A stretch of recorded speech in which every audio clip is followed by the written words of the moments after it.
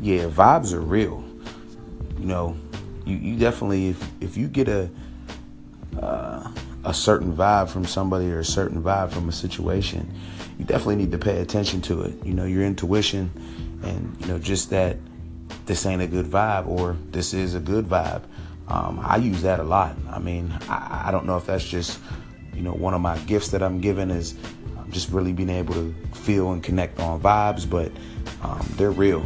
And I really try to pay attention to it in every situation that I'm in, whether it's just coming in contact with people, whether it's a decision on maybe a design, whether it's a decision on a possible business opportunity.